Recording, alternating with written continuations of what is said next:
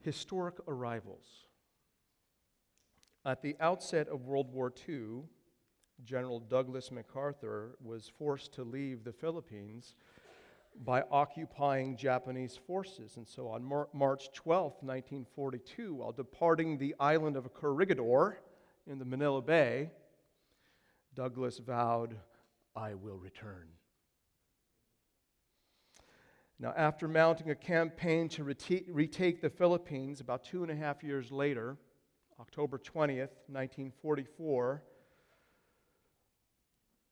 General Douglas MacArthur walks ashore on Leyte. He eventually finds a place where he can broadcast this following sentence: "People of the Philippines, I have returned. The hour of your redemption is here." Essentially, he's saying, I have come to deliver you from enemy occupation. It was a historic arrival. But you know what? He wasn't crying. He wasn't weeping. He wasn't wailing. He came ashore in an army or a Navy boat. Marines had already established a beachhead. Palm Sunday is the Sunday during the church year in which Christians call to mind a historic arrival of another nature. The day that Jesus Christ rode a colt into the city of Jerusalem around 30 A.D. Now, we got to ask the question, what's the big deal with that? Because if you think about it this way, here is a carpenter turned teacher who is riding a donkey one particular day into a historic city in the Middle East. I mean, it was 2,000 years ago. We can ask the question, so what? So a guy entered a city. Big deal. Well, we get some hints of some things. In Matthew chapter 21, Matthew records that when Jesus entered the city of Jerusalem on that day, the whole city was stirred up. They're asking the question, who is this? Who is this guy? Now, the big deal about the arrival of Jesus is who is arriving. It's not so much about palm leaves, it's about the one riding on the donkey. The long-awaited King, the Messiah, the one spoken of in the Old Testament scriptures. He has arrived in Jerusalem. And as his little donkey makes its way down the Mount of Olives, the Messiah is crying. This morning I want to walk through the story and I want to draw 6 C's out for you. The city, the control, the colt, the crowd, the critics, the cry. And what I want to help you see is this is not some ordinary Joe coming into this city. So let's look at the city, Jerusalem. We see that in chapter 19, verse 28. And when he said these things, he went on ahead, going up to Jerusalem. Jerusalem played a very prominent role in the life of Jesus. If you remember, Jesus was presented at the temple 30 years earlier when he was just a baby. Do you remember Simeon's cry in Luke chapter 2? For my eyes have seen your salvation. He's holding this baby up in the temple. He's been waiting to die, and God said, you won't die until you see the one. For my eyes have seen your salvation, that you have prepared in the presence of all people a light for revelation to the Gentiles and for glory to your people Israel. It took place in Jerusalem. And then I relayed the story just a little bit ago, another sermon, when Jesus was 12. His family was in Jerusalem. His family takes off. He stays in Jerusalem because he's hanging out at his father's house. And then in Luke chapter 9, verse 51 and 53, there's a very important turn in the book of Luke. We read that Jesus set his face toward Jerusalem. Just moments earlier at the Transfiguration, Jesus was speaking with bygone prophets, and they were talking about the exodus Jesus was about to bring about in Jerusalem. Jerusalem would be the site of the greatest act of deliverance the world would ever know.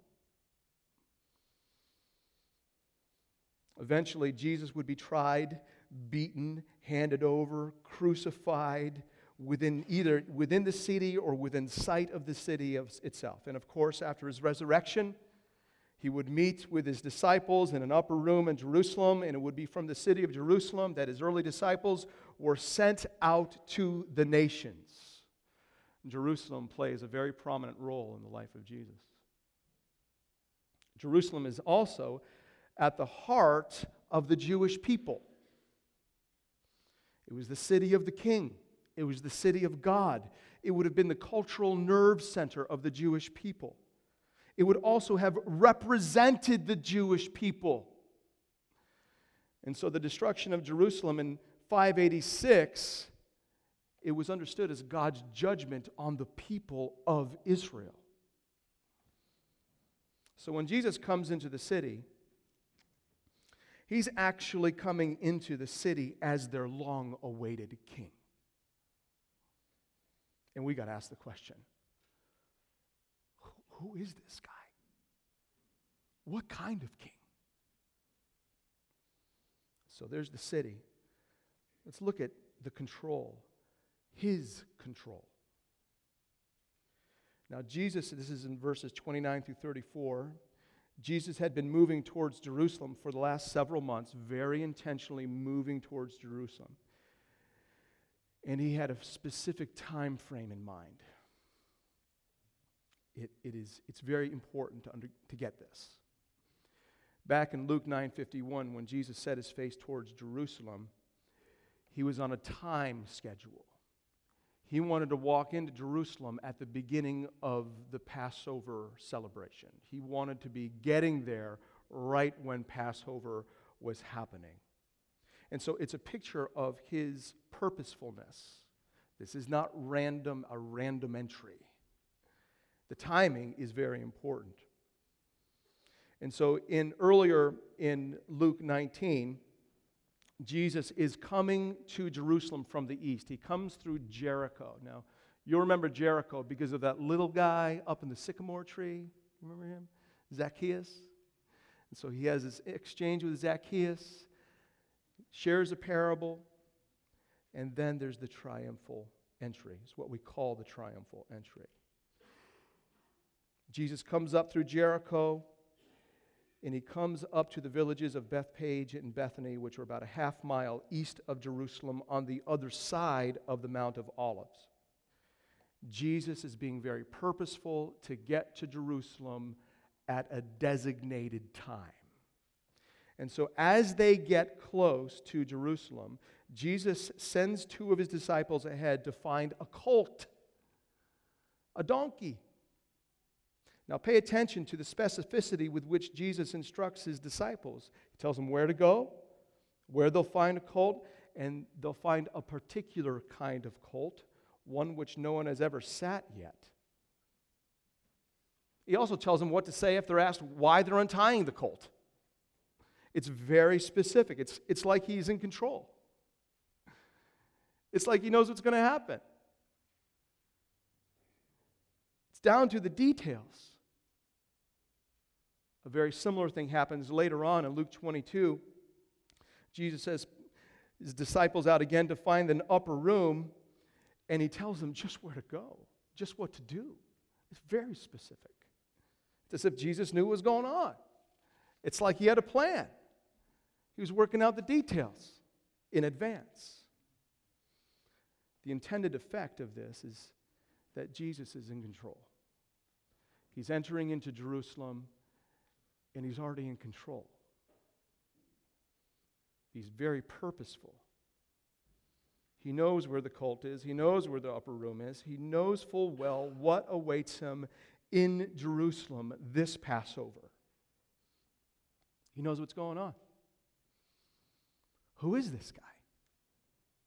Who is he? Who does that kind of stuff?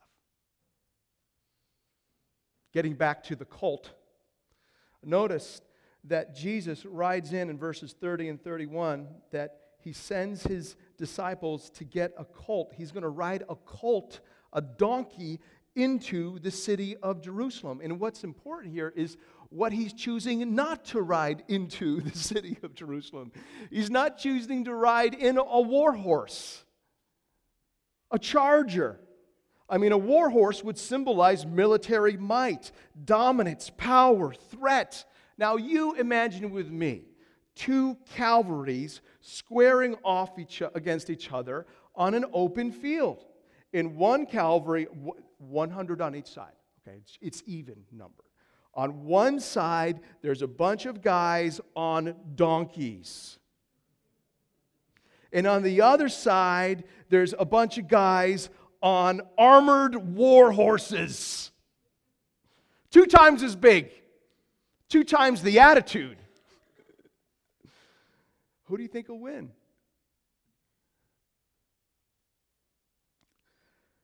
A donkey would not be seen as a threat. A donkey is a peaceful animal. It's a humble animal. It's a beast of burden. Jesus very intentionally chose to ride into Jerusalem on a donkey and not a war horse. He's making a statement. I come in peace. I come in humility. I come to bear burdens. And sadly, most of Jerusalem didn't see it. Did you notice that Jesus was very specific that his disciples find a colt that no one has ever yet sat? Verse 30, did you notice that? What's up with that? Well, the idea behind it is that this particular donkey is reserved, set apart. It's set apart for the first person to ride on it. It's designated. It gets at privilege. I mean, the owner of that colt didn't know it, but Jesus did. The colt would be the colt that bore the privilege of carrying into Jerusalem the long-awaited Messiah King, fulfilling a prophecy of 500 years earlier. Speaking of the colt in prophecy, when Jesus tells his disciples to go into the village to find this unsat upon donkey, he anticipates that someone's going to ask, hey, why are you untying the donkey? And Jesus tells his disciples to tell the one who asks, the Lord has need of it. Now, Jesus doesn't go into detail about what kind of need he has for it. He just kind of says, just tell him I need it. What kind of need does Jesus have for a donkey? Maybe he loves donkeys. Maybe he's an animal lover. And he heard that there's a wonderful donkey in Bethany. He really likes them. That's not it. Maybe he's in need of transportation. Maybe the half mile from Bethany to Jerusalem is just too much for him to bear. Jesus is tired, needs a lift. That's not it. What's the need? The need is to fulfill prophecy. Jesus needs to ride into Jerusalem on a donkey in order to fulfill Zechariah 9:9. And if you'd open up your Bibles, I know what you're thinking. I think Zechariah is one of the minor prophets, and I don't know where it is. So here's what to do. Go to Matthew, page left. The last book of the Old Testament is Malachi, and the second to the last book of the Old Testament is Zechariah. So second to the last book of the English Bible, Zechariah. And if you would turn to Zechariah 9:9, we're going to read that together, because anyone with a sense of biblical prophecy, when they would hear that Jesus is coming in a donkey, what would jump into their minds would be Zechariah 9:9. It's a prophecy of how the Messiah will enter into Jerusalem in order to establish his kingdom. So just one verse, read with me. Rejoice greatly, O daughter of Zion. Shout aloud, O daughter of Jerusalem. Behold, your king is coming to you. Righteous and having salvation is he, humble and mounted on a donkey, on a colt, the foal of a donkey. Notice, it's speaking of entrance into Jerusalem. Notice, it's speaking of a coming king. Notice, it's speaking that this king is bringing salvation with him, that he's righteous. Notice, he's riding on a donkey. This king is a humble king. Notice that him riding in a donkey means he's bringing peace with him. The Messiah would come bringing peace. The Son of David would come bringing peace, riding on a donkey. The king would come. The colt reveals who this guy is. He's the king, the Zechariah 9:9 king, the Messiah king. That's who's walking in. He's the king of Israel, but more than that, he's the king of all nations, the King of kings and the Lord of lords. And we see that the crowd gets a glimpse of this. They have a sense of who this is. And so we've moved from now the colt to the crowd in verses 35 through 38. In verse 35, we see that after they bring the donkey to Jesus, they set Jesus upon the donkey, and Jesus starts making his way down the descent of the Mount of Olives. Now, remember that Jerusalem, the temple in Jerusalem faces east. And so if you were sitting in front of the temple, standing there looking out, you would see the top of the Mount of Olives. And so what we are reading here is Jesus is making his way down the Mount of Olives, and eventually he's going to be taking the path straight into the heart of the temple. He's coming down the road. And as he comes down, he's going to have a full view from the Mount of Olives, which sits above Jerusalem. He's going to see the whole city laid out in front of him.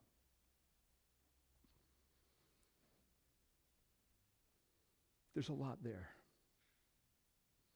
Ezekiel tells us of how God leaves the temple.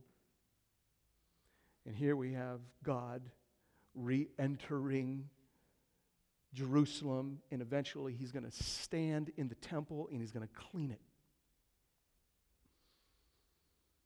Well, there's this crowd around him as he's making his way down the Mount of Olives. And there's three things to notice about the crowd. Who makes up the crowd? The crowd is the whole multitude of his disciples, verse 37. So it's not the entirety of Jerusalem come out to witness Jesus coming into the city. This is Jesus' disciples who have been following him. They're there.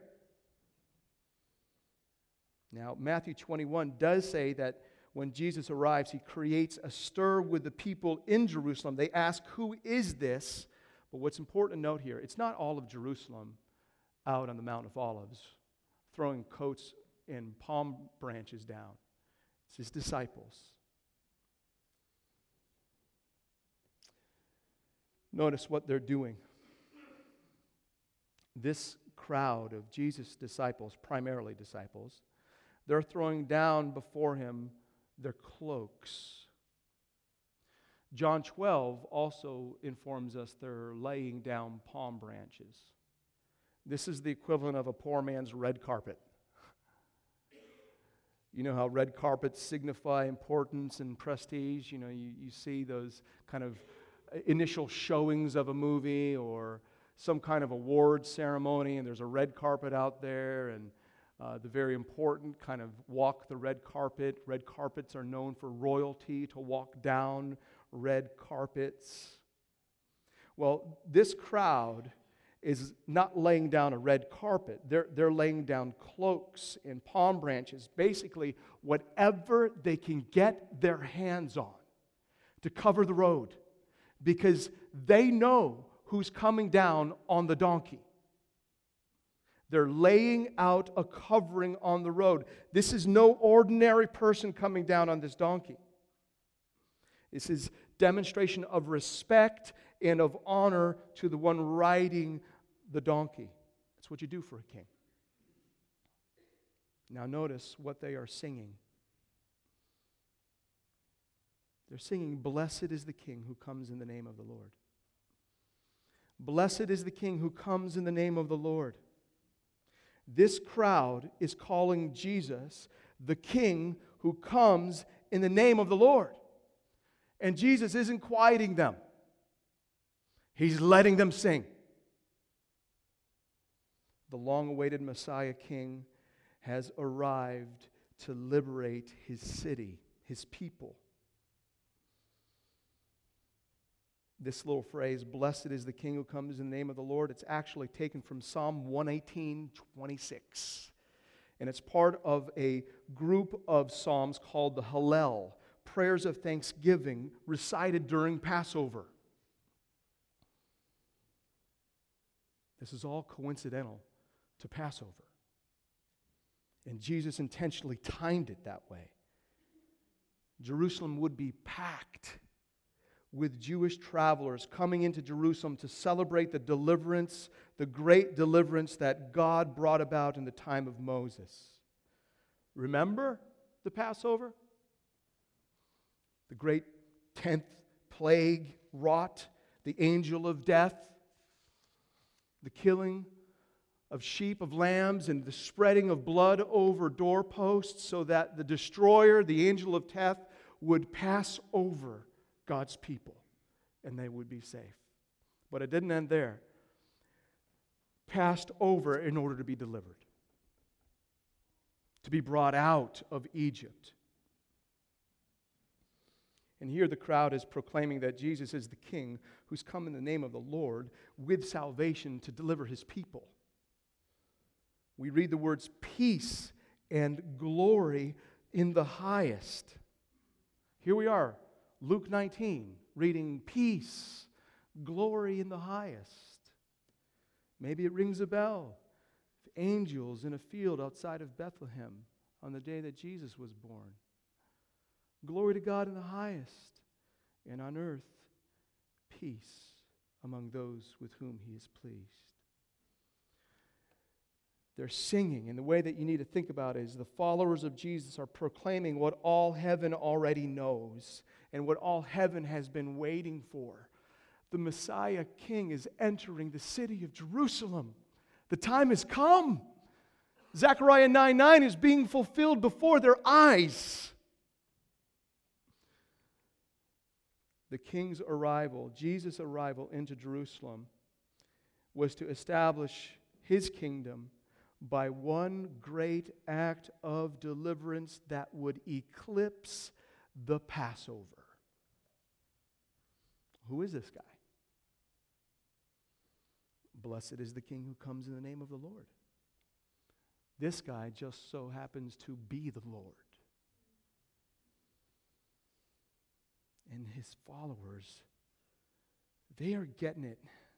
They're understanding something of all this, but not his critics. In verses 39 through 40, we see the critics. It turns out there was some crowd control going on this road.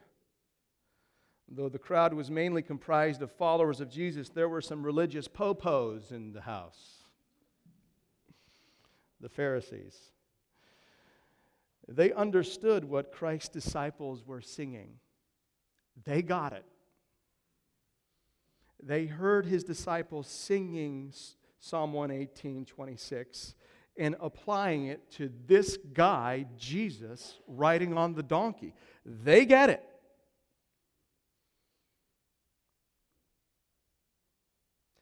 They hear these people saying, this is the king who's come in the name of the Lord to work salvation. They understand that what this crowd is saying is that this guy is the Messiah. And they see the guy on the donkey not doing anything about it, rather receiving it. They're unbelieving critics. They don't believe Jesus is the Messiah. They don't believe that Jesus is the one, the long-promised one who would deliver his people. They don't believe it. And so, you know what they tell Jesus to do? And literally, they tell him to do this. It's a strong command. They say, "Teacher, rebuke your disciples." In other words, will you tell them to shut up? Because you're not the Messiah. They shouldn't be saying that about you. They shouldn't be calling you or inferring that you're the Messiah. They didn't believe it. And in verse 40, we read the response of Jesus. He says, "I tell you, Pharisees, if these disciples of mine were silent, the very stones would cry out." You know what Jesus is saying? There's no mistake here. No mistake. They're right. They should be singing this to me. I am the Messiah. He doesn't come out and say it, but it's implied. All creation, including these stones, have been waiting for this very moment. What Jesus is saying is, there's no stopping it. It's right. It's fulfillment. And ironically, he rebukes the Pharisees. Who is this guy? He's not denying who he is, even though these Pharisees are denying who he is. He is the king who's come in the name of the Lord, and he's bringing salvation with him. And there's no stopping it.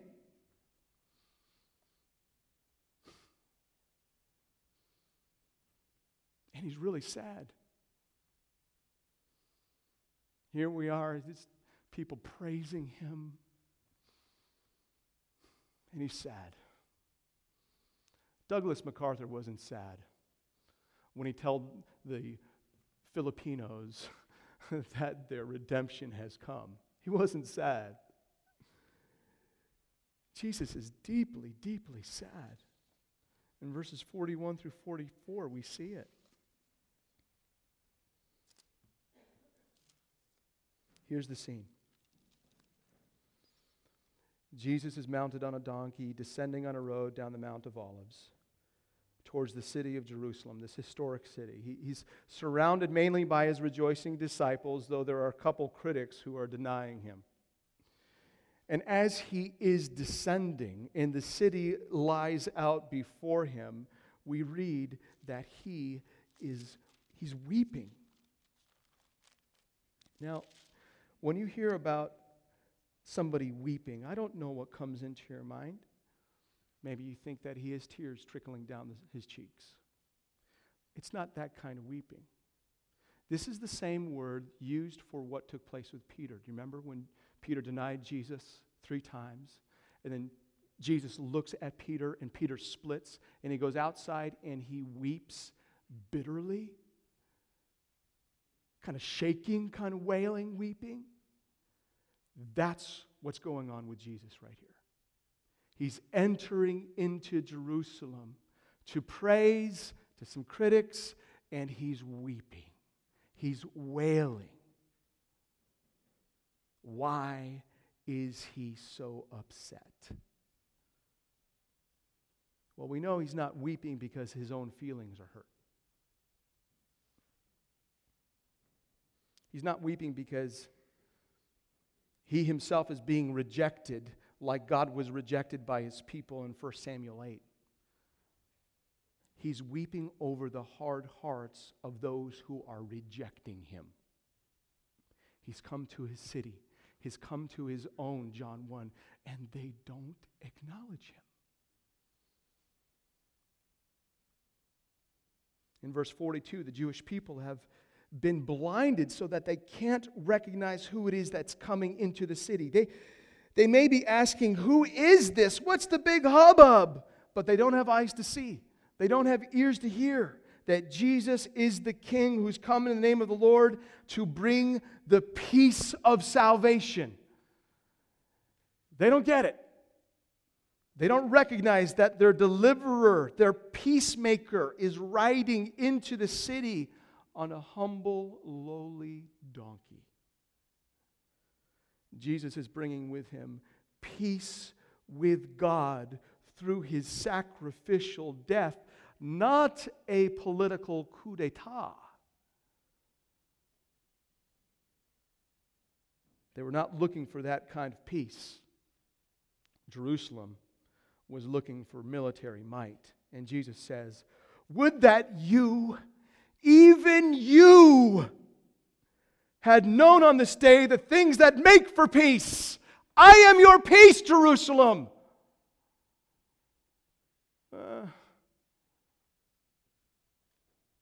Does it really matter who this guy is?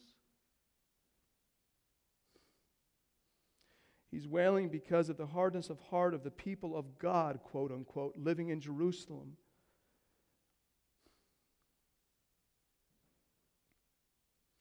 He's weeping because Jerusalem is going to be destroyed. Would you look with me at verses 43 and 44? Jesus is saying, for the days will come upon you when your enemies will set up a barricade around you and surround you and hem you in on every side and tear you down to the ground, you and your children within you, and they will not leave one stone upon another in you. 40 years later, Titus besieges the city and eventually devastates Jerusalem to the uttermost. His words came true. He spoke judgment on those who rejected him, and they were judged. He's wailing because of this people of God living in Jerusalem who are rejecting him. They will utterly be destroyed. In verse 44, we're told why. Because you did not know the time of your visitation. You didn't recognize who was coming into the city. They rejected Jesus as their king, therefore they would be judged. And Jesus wails over it. He's not cheering over it, he wails over it. What a picture of a grieved heart of a king. Who is this guy? Who is this guy that pronounces devastation for rejecting him, and then it happens on a global scale? Rome did his bidding. We see him weeping. He takes no pleasure in the death of the wicked. Jesus does not want people to reject him as king, but he will judge those that do. Who is this guy? The point, why this is in your Bible.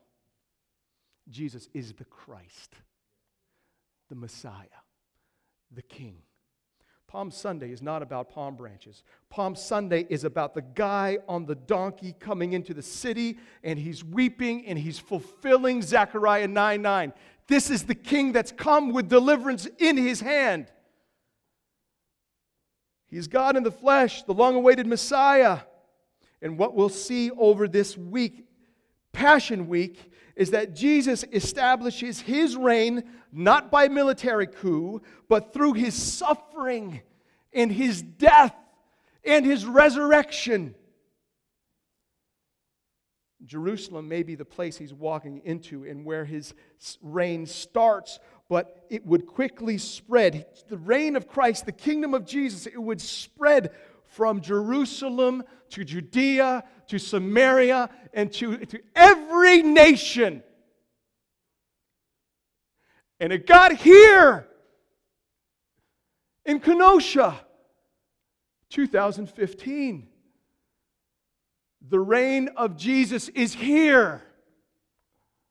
He is our King. This King who entered Jerusalem 2,000 years ago is our King today.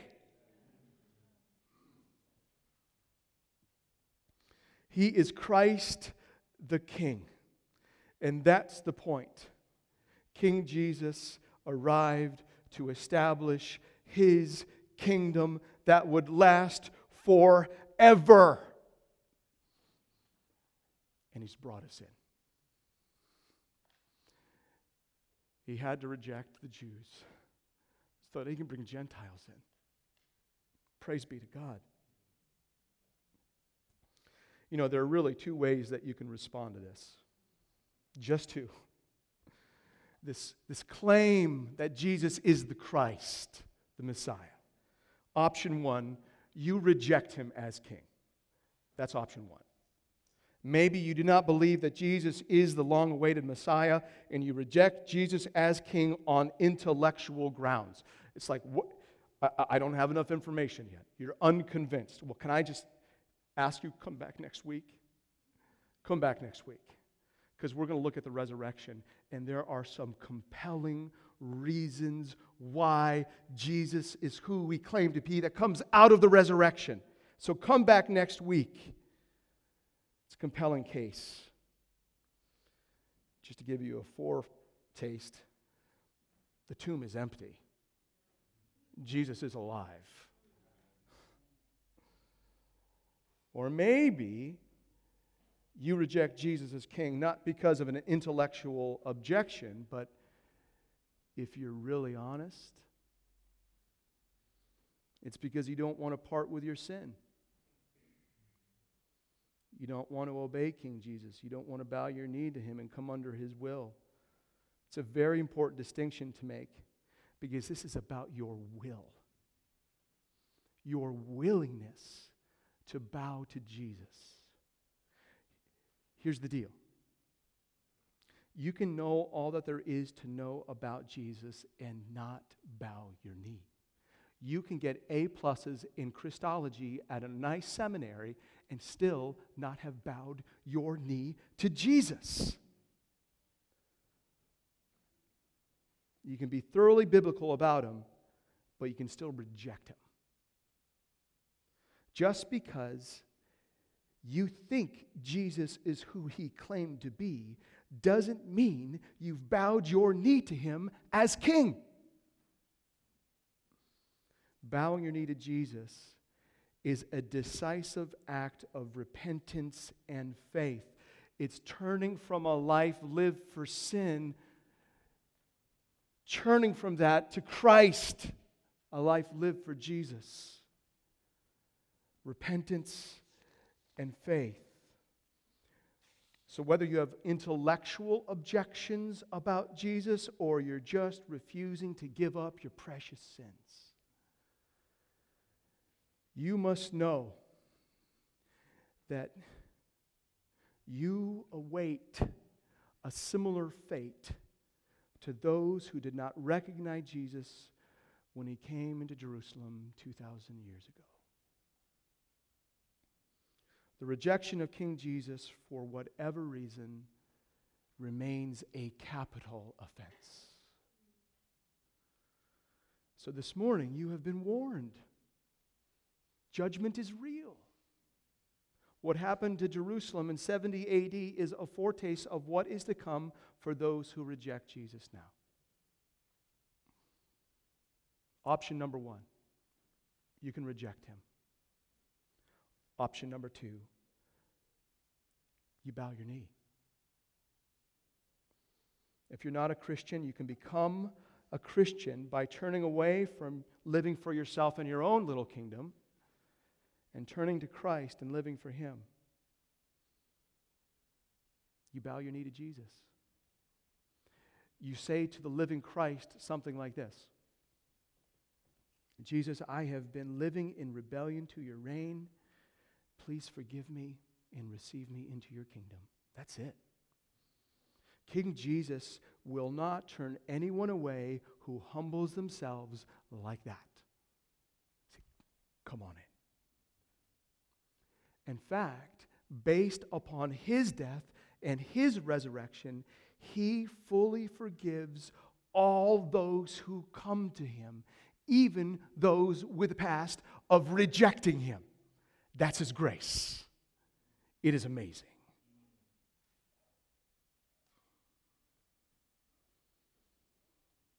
There's no point in waiting.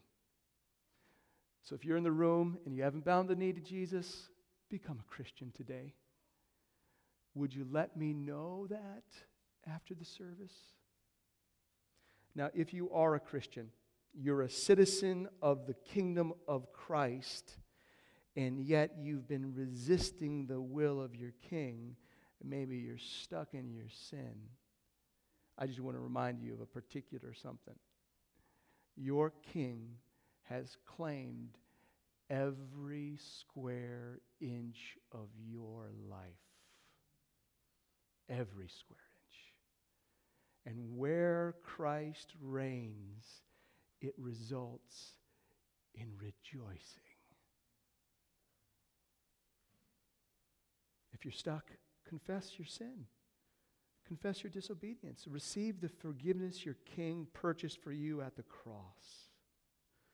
Don't hide from him. Run to him. You've got a compassionate, welcoming king. He's tender. He loves his own to the uttermost, even to his citizens who can be a little resistant. I want to close by just saying this. For those of us who have bowed our knee to Jesus, who've become Christians, we have an incredible promise. We don't fear the judgment to come. We've been given peace. Peace with God. The blood of our Passover lamb, King Jesus, covers over our sin, and the destroyer passes over. We've been delivered. We've been forgiven. We've bowed our knee. Christ is our King. Let's pray together.